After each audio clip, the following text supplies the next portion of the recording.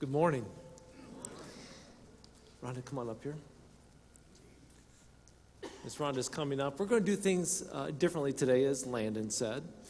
Here's the deal. If you've been here the last few weeks, we've had the nativity scene sort of as the subject of our sermons. We've talked about the different characters in the nativity scene, Mary and Joseph. How did they get chosen? We've talked about baby Jesus. The center stage belongs to him. And we talked about the shepherds last week. Today, we're going to talk about the angels. I'll let you hold this before I want to keep going. And so what I thought was this. With the angels, here's how it works. They're part of the nativity scene too. And maybe you've not seen certain nativity scenes with angels. Most of them have them. And I was thinking about this. How do we talk about the angels? So we talked about this with our staff and said, angels sing. They proclaim great news, and we sing and rejoice. And I thought, you know what? As we talk about angels today, we're just going to sing. So what we did, we invited 4 other people besides myself to come up here this morning, and they're just going to share, this is one of my favorite songs, and then we're going to sing it. Rhonda's going to come up. She's going to share her favorite song and why, and we're going to sing it, and Landon's going to do the same. Then we're going to sing it, and Sarah's going to come up, and actually we're going to watch a video after hers. And then Daisy's going to come up. We're going to sing her song, and then I'll come up and we'll sing our song and conclude the morning. And that's the way this morning's going to roll. We thought, let's just celebrate as a church as the way the angels did, because there's a lot of good news. I mean, we have good news right now. There's some of you out here. It's like, we got good news to share. Phil and Lisa Ashman, congratulations. You've got a grandson as of 2 days ago, right? That's awesome. Congratulations. That's good news, right? Another baby, Christmas time. And then Pastor Landon got engaged to Alexis Short this past week, so that's great news. There's always good news. Parents who have college students coming home, that was good news. Families getting together to celebrate over Christmas. They haven't seen each other for a while. They're traveling to distance. That's good news. So we have so much good news to share this morning. And even this morning, it's like, you know, we didn't do children's church. We didn't do nursery. There's a nursery in the back. Parents, if you do need to take your child back, that's fine. Go back in the room there if you want. But we make this a family-style service because we want everybody in one place to enjoy this together. So this morning, we're going to do what the angels did. We're going to sing. We're going to proclaim good news. And we're going to worship together the King of Kings, Jesus Christ. Amen? Well, when he started talking about the angels and I'm standing there, I thought, well, that's pretty nice. And then, that wasn't about me at all. And then he had to steal my thunder with Landon. I couldn't announce that, so Merry Christmas. Merry Christmas. Yesterday, Mike and I were getting our Christmas preparations done. I still didn't have my tree up. And he's like, why don't we put on Christmas music while we do this? And, you know, so I started the CD, Celine Dion, first song, Oh Holy Night. We didn't put on Rudolph the Red-Nosed Reindeer, Jingle Bells, or Grandma Got Run Over by a Reindeer. No. We like the old favorites. Oh Holy Night. The stars are brightly shining. Christmas is a time of joy like no other, right? A time for family. A time to remember Christmas is past, a time to share and to give, a time to remember. It is the night of our dear Savior's birth. What is there about Christmas music and the Christmas season that makes you just think back to all the Christmases past? Just can't help but go back. When I start thinking about Christmas memories, I think about a Christmas Eve where the smell of barbecued chicken was in the air, cooked over cherry wood out in that cold December air. I can taste it now. Mom's cheese potatoes always gracing the table at Christmas Eve. Loved ones gathered around the table, the thrill of hope. The weary world rejoices. Magical nights. The stars are brightly shining. 2 small kids in the back seat on the way home, of course, not in car seats or seat belts. Scanning the skies for a sign of Rudolph's red nose streaking across the sky, leading Santa straight to their house. Out in the barn, Mike and Chad would always put down fresh straw for our animals, and it was as if the animals could sense it was a special night, a holy night. They were so still and so quiet. Holy night. December 6th, 1954. Christmas preparations were crazy. A husband had just come home from the hospital after surgery to remove a finger, and a 4-year-old daughter was supposed to come home after a routine tonsillectomy to celebrate Christmas with her 2-year-old brother and baby sister, not quite a year old. Instead, that little 4-year-old celebrated Christmas with Jesus that year. Fall on your knees. Oh, hear the angels sing. How do you celebrate Christmas when you're going through loss, through sickness, through loneliness, through hard times? Tough times when there's such emptiness, such brokenness, such sadness that outweighs the joy that Christmas promises, that everybody else seems to be enjoying. Mike's dad died December 18th, and the week prior to his death, we knew it was coming. And if you've ever sat at the bedside of a dying saint, they sleep a lot. They don't talk a lot. It was like that one night. Mike and I were there. I don't remember who else. I just remember us being there. And the youth group from their church came and wanted to know if they could sing Christmas carols. Yeah, go ahead. As they were singing Silent Night, I looked down at Bob, and his lips were moving, singing the song. Not out loud, but he was singing the song. Christmas, Christmas. How do you get through Christmases with memories like that? Empty houses, maybe no Christmas cards in your mailbox. Being knee-deep in grief, trying to celebrate when that loss seems just too much to bear. Physical pain, emotional pain, dread, financial worries, hopelessness, fear, despair, worry, anxiety, anger, exhaustion, frustrations. Maybe no home at all. I think about a young single mom this Christmas celebrating in prison with her 3 boys at home. That's hard. A former boss has a grandson that was having trouble sleeping nights. His legs hurt. They thought it was growing pains. It turned out to be bone cancer. He had surgery. They removed part of his leg, reattached his foot backwards on his knee. Happy as can be. The cancer's back. It's in his lungs. It's all through him. How do you celebrate Christmas? How do you be happy? I heard on K-Love this week, a lady that lives in her truck. She's been homeless for 3 years. Homeless at Christmas. How do you do that? How do you do that? A friend of mine at work just found out that she has cancer. A time when she's usually baking cookies and putting together trays for other people.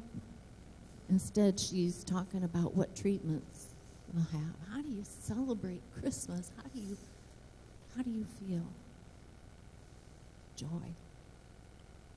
I think about the family that Easton and Eli's baseball teams put together Christmas presents.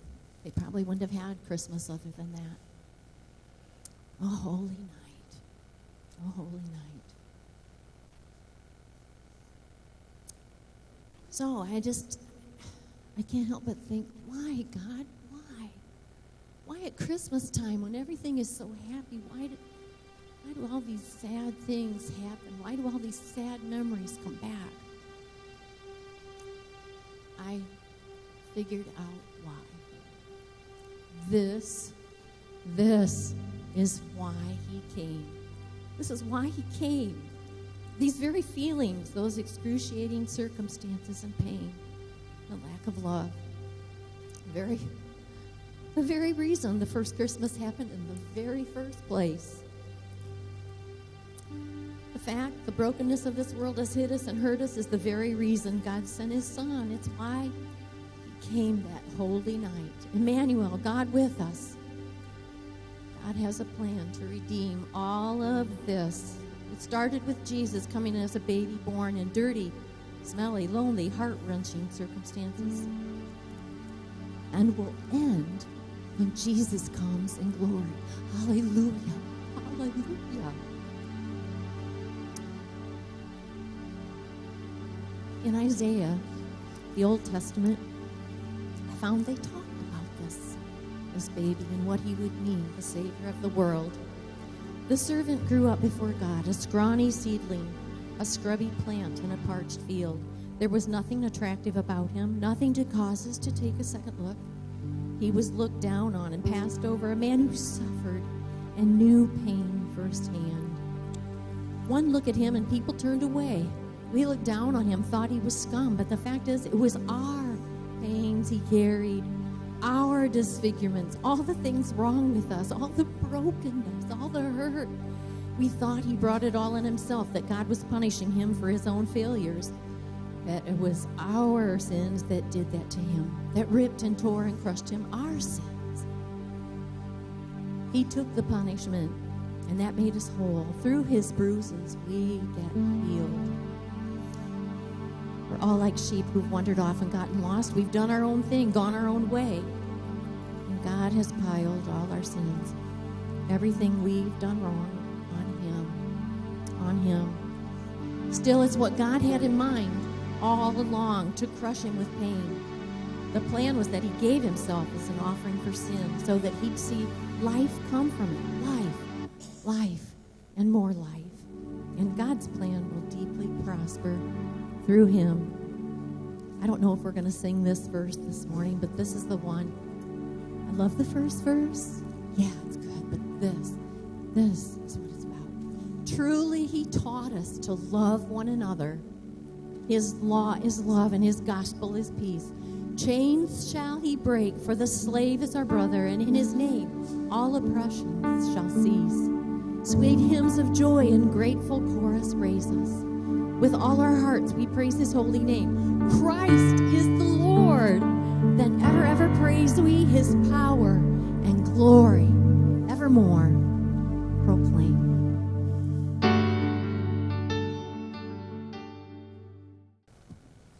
Around Christmas time, we always hear the word Emmanuel. And the word Emmanuel, as most of you probably know, means God with us. So Exodus chapter 40, starting in verse 34, says this. Then the cloud covered the tent of meeting, and the glory of the Lord filled the tabernacle. And Moses was not able to enter the tent of meeting because the cloud settled on it. And the glory of the Lord filled the tabernacle. Throughout all their journeys, wherever the cloud was taken up from over the tabernacle, the people of Israel would set out. But if the cloud was not taken up, then they did not set out till the day that it was taken up. For the cloud of the Lord was on the tabernacle by day, and fire was in it by night, in the sight of all of the house of Israel throughout all their journeys.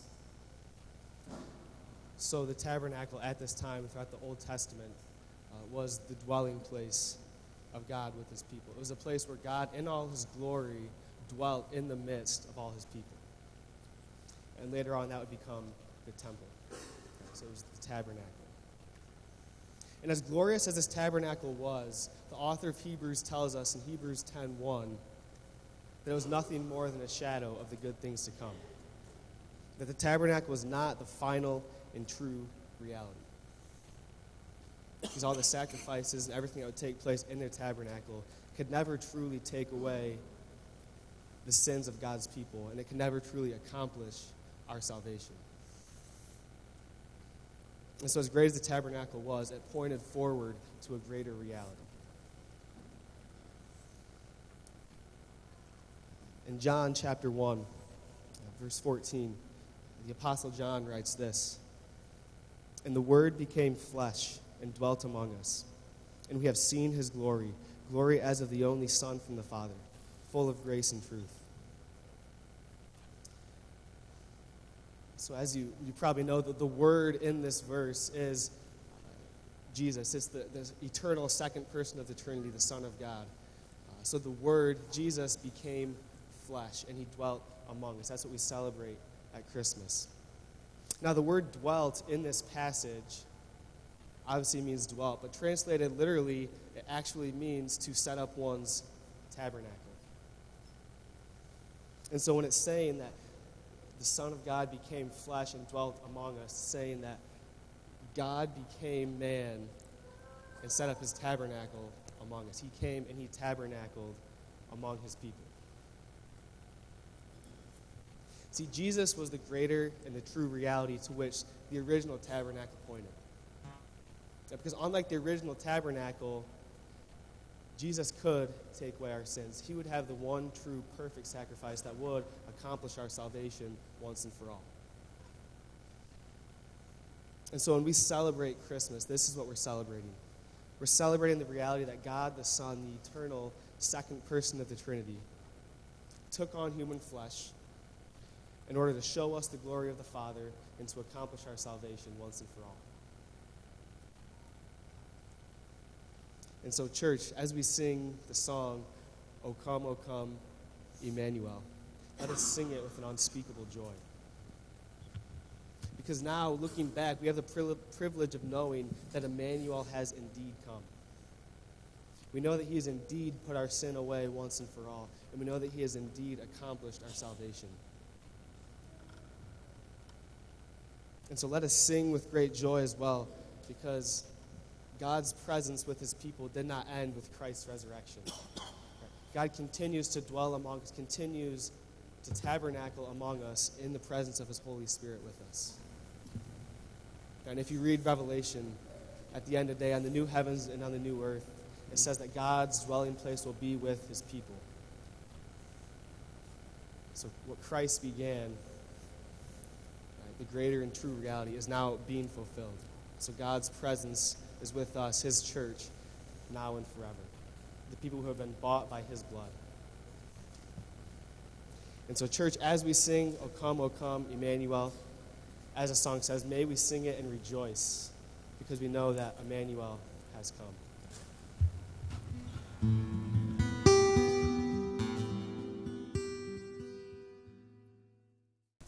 So that was supposed to be my song. No, I'm just kidding. When we talked about our favorite Christmas song, what it would mean to us, probably about 5 years ago at a church service, it hit me for the first time what Emmanuel actually meant. That God came down and is now with us. You know, and as a child, okay, I celebrated Christmas and the nativity scene and Jesus coming to earth. But I don't think it ever hit me until I really knew what Emmanuel meant. And so my second choice, which has also been the better choice, is called The Light of the World. Some of you probably don't know it. That's why I thought it would be better for us to watch a video. Lauren Daigle sings it. She's kind of a newer to me singer. As we watch the video, it's going to give us a picture of how the birth of Jesus may have went down. Now, I'm going to warn you ahead of time that the wise men do come on the actual day of the birth, which, you know, is not accurate necessarily. So if you have any questions about that, you can ask Pastor X. He did approve of the video, so we're good to go there. But it is just such a good picture of what that day may have looked like. But as we watch it, I'd like you to think about a few things. God's people had been waiting for a Savior, for a Messiah. They didn't have Jesus in their heart. They had God, and they had the Old Testament. They had God's promises, but some of them they had been waiting to be fulfilled. I think like some of us are still waiting for certain promises in our life to be fulfilled. They longed for peace and for hope, and I think we all still long for that peace and hope. They had read the Old Testament promise that he would come as a baby, that he would be called Emmanuel, God with us. And there's a certain section in this song that I love. I'm going to read it. It says, "For all who wait, for all who hunger, for all who've prayed, for all who wander." And as I listened to this song and prayed about God, what God would want me to say to you, because so many emotions bubble up in me when I listen to this song. So, you know, what, Lord, do you want me to tell your church? I couldn't help but think, we all have prayed. We all have waited. We all have hungered for something. We're all wandering at different times in our life. All of us, we all need him. But he is for all of us. If you've asked Jesus to be your Savior, your Messiah, you still need him every day, even if he is living with you in your heart every day. You still need him. If you've never asked him into your life, if you've never given your heart to him, you need him. The birth of Jesus is for you. The birth of Jesus is for me. He is for all of us. There's another line in the song that I wanted to point out before we watched it. It says, he is the song for the suffering. He is Messiah. The Prince of Peace has come. He has come, Emmanuel. And we all suffer in this world, just like Rhonda shared earlier. At some point in our lives, we're going to know somebody that's suffering. We're suffering on a small level, on a large level. Compared to this world, we're all suffering. And let's just remember that he has come, Emmanuel.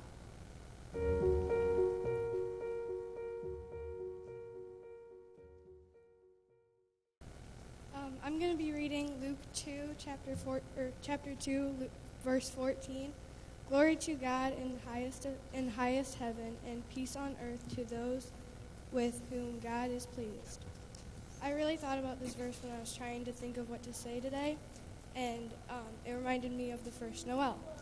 And Noel means the Christmas season, and that reminded me of the Nativity story. So my favorite song would probably have to be The First Noel. One of the reasons why I really like this song is because when I read the lyrics without the music, it reminded me of a very beautiful poem. And that poem just really that poem really hit my heart because one of my favorite stories is the Nativity, because I've grown up in the church and I feel like that's a big part of my life now. And another reason why I love this song is because it combines my two favorite things. The first Noel is the Christmas story and music. Music is a big part of my life as well, so combining those two things makes it an even bigger part of my life. So one of those things is that the Christmas story is just a huge part of everything, so that means that it's going to be a big part of my life as well. And Jesus coming down to earth is a huge part of it because we wouldn't be here without him. So that's a big part too. Thank you.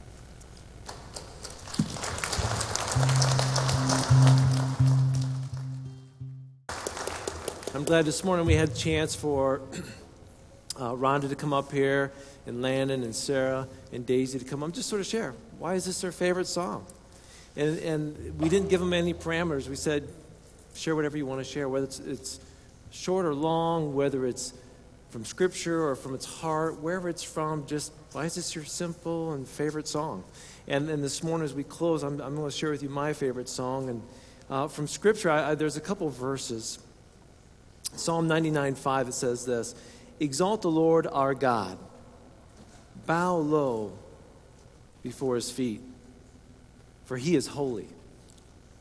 Verse 9 says this: exalt the Lord our God, worship at his holy mountain Jerusalem, for the Lord our God is holy. And then Psalm 100 continues: shout with joy to the Lord all the earth, worship the Lord with gladness, come before him singing with joy.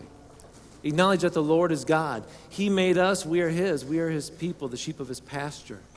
Enter his gates with thanksgiving. Go into his courts with praise. Give thanks to him and praise his name. For the Lord is good. His unfailing love continues forever. And his faithfulness continues to each generation. Throughout Scripture, we're challenged and encouraged. Give God the glory. bow before his feet. He is holy. He is worthy of praise. We find it all throughout Scripture. And so this song that's one of my favorites is, "Oh, come all ye faithful. Come, let us adore him." That song has been sung for over 200 years. It's been recorded by numerous singers and artists, and it actually hit the top 10 on the charts 3 times. Translated into more than 150 languages, used in cantatas and musicals. "O Come All Ye Faithful" is a beautiful traditional song. But here's the thing. Nobody knew who wrote it for years. For years, nobody had an idea who the authors, who composed this song. And it wasn't until after World War II that somebody finally found some documents, these actual transcripts that were signed by an English Catholic priest named John Francis Wade. It was then they discovered that it was he who wrote this song. See, there was strife between the Church of England and the Roman Catholic Church. It was at an all-time high, and many practicing Catholics had to go into hiding for fear of being imprisoned or hurt. So they became refugees on the run, and they all left their homeland into another country seeking shelter. Now, if you look in the news today, you'll see that there's other people who are refugees seeking shelter in other countries. And we sit there and think, wait, wasn't this, and even Mary and Joseph, weren't they refugees? We'll read about that next week. But in this time of conflict, a refugee on the run, he was forced to give up the country he loved. He sacrificed his faith, and he was asked, could you please preserve all the writings of the church? So he started writing all the documents of the church which he belonged to preserve them, because people were trying to erase them. The church was literally at war, and here's a gentleman by the name of John Wade who said, you know what? We live in a time when we are refugees, when we're running, but shouldn't we all be running to the holiness of Jesus? Isn't it Christmas that brings us all together at one scene, the nativity scene? And so I like this song, "O Come All Ye Faithful," not because of the history behind it, but I like this song because it reminds me, yes, "O come, all ye faithful," everyone. No matter what nationality you're from, what language you speak, what kind of car you drive, what kind of house you live in, your poverty level, your background, what you have, what you don't have, every tongue, every nation, every age, every size gathers at one scene, the nativity scene, the birth of Jesus Christ, to bow before him. "O come all ye faithful," joyful and triumphant. Joyful and triumphant. As we close this morning's sermon, and I say sermon or sermonettes or time of worship, as we close it up, I encourage you to sing this song joyfully, triumphantly. Come adore him. We come sometimes on Sunday mornings, and some of you come from maybe different church backgrounds you're visiting today, and maybe you grew up maybe in a Catholic church or a Lutheran church or a Baptist church or a Presbyterian church. Maybe you're unchurched, I don't know. But we all approach Jesus differently, and a lot of times I grew up approaching Jesus reverently. Shh. No talking in church. I mean, if you sat in the pew and it creaked, Mom and Dad were like,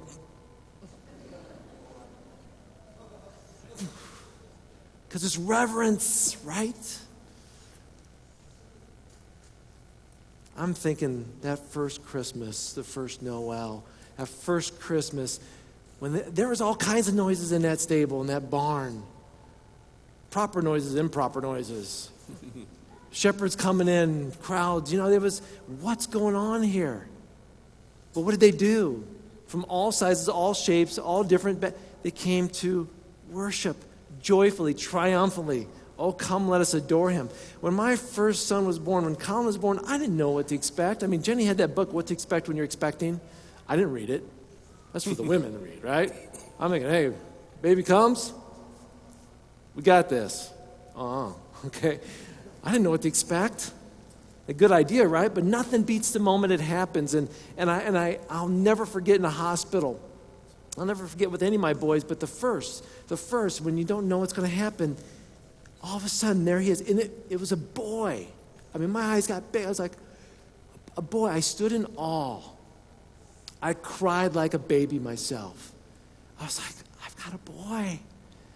And the joy, the excitement, the thrill, I held him.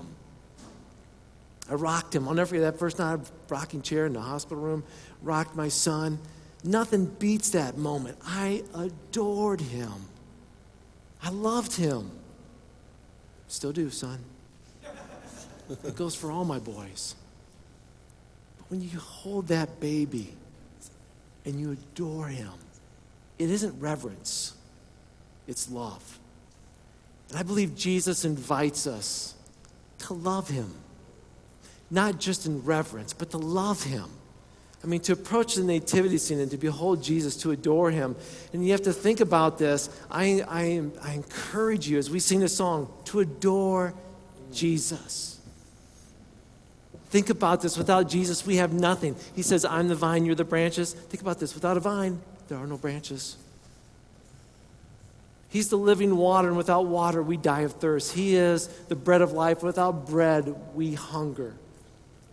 He is the way, the truth, and the life. Without him, we are lost, we are lied to, and we are dead. To adore him is to love him as if he's your own child. To adore him is to look at him as the rescuer of your soul. We were in trouble, dying, and he left the throne room of heaven.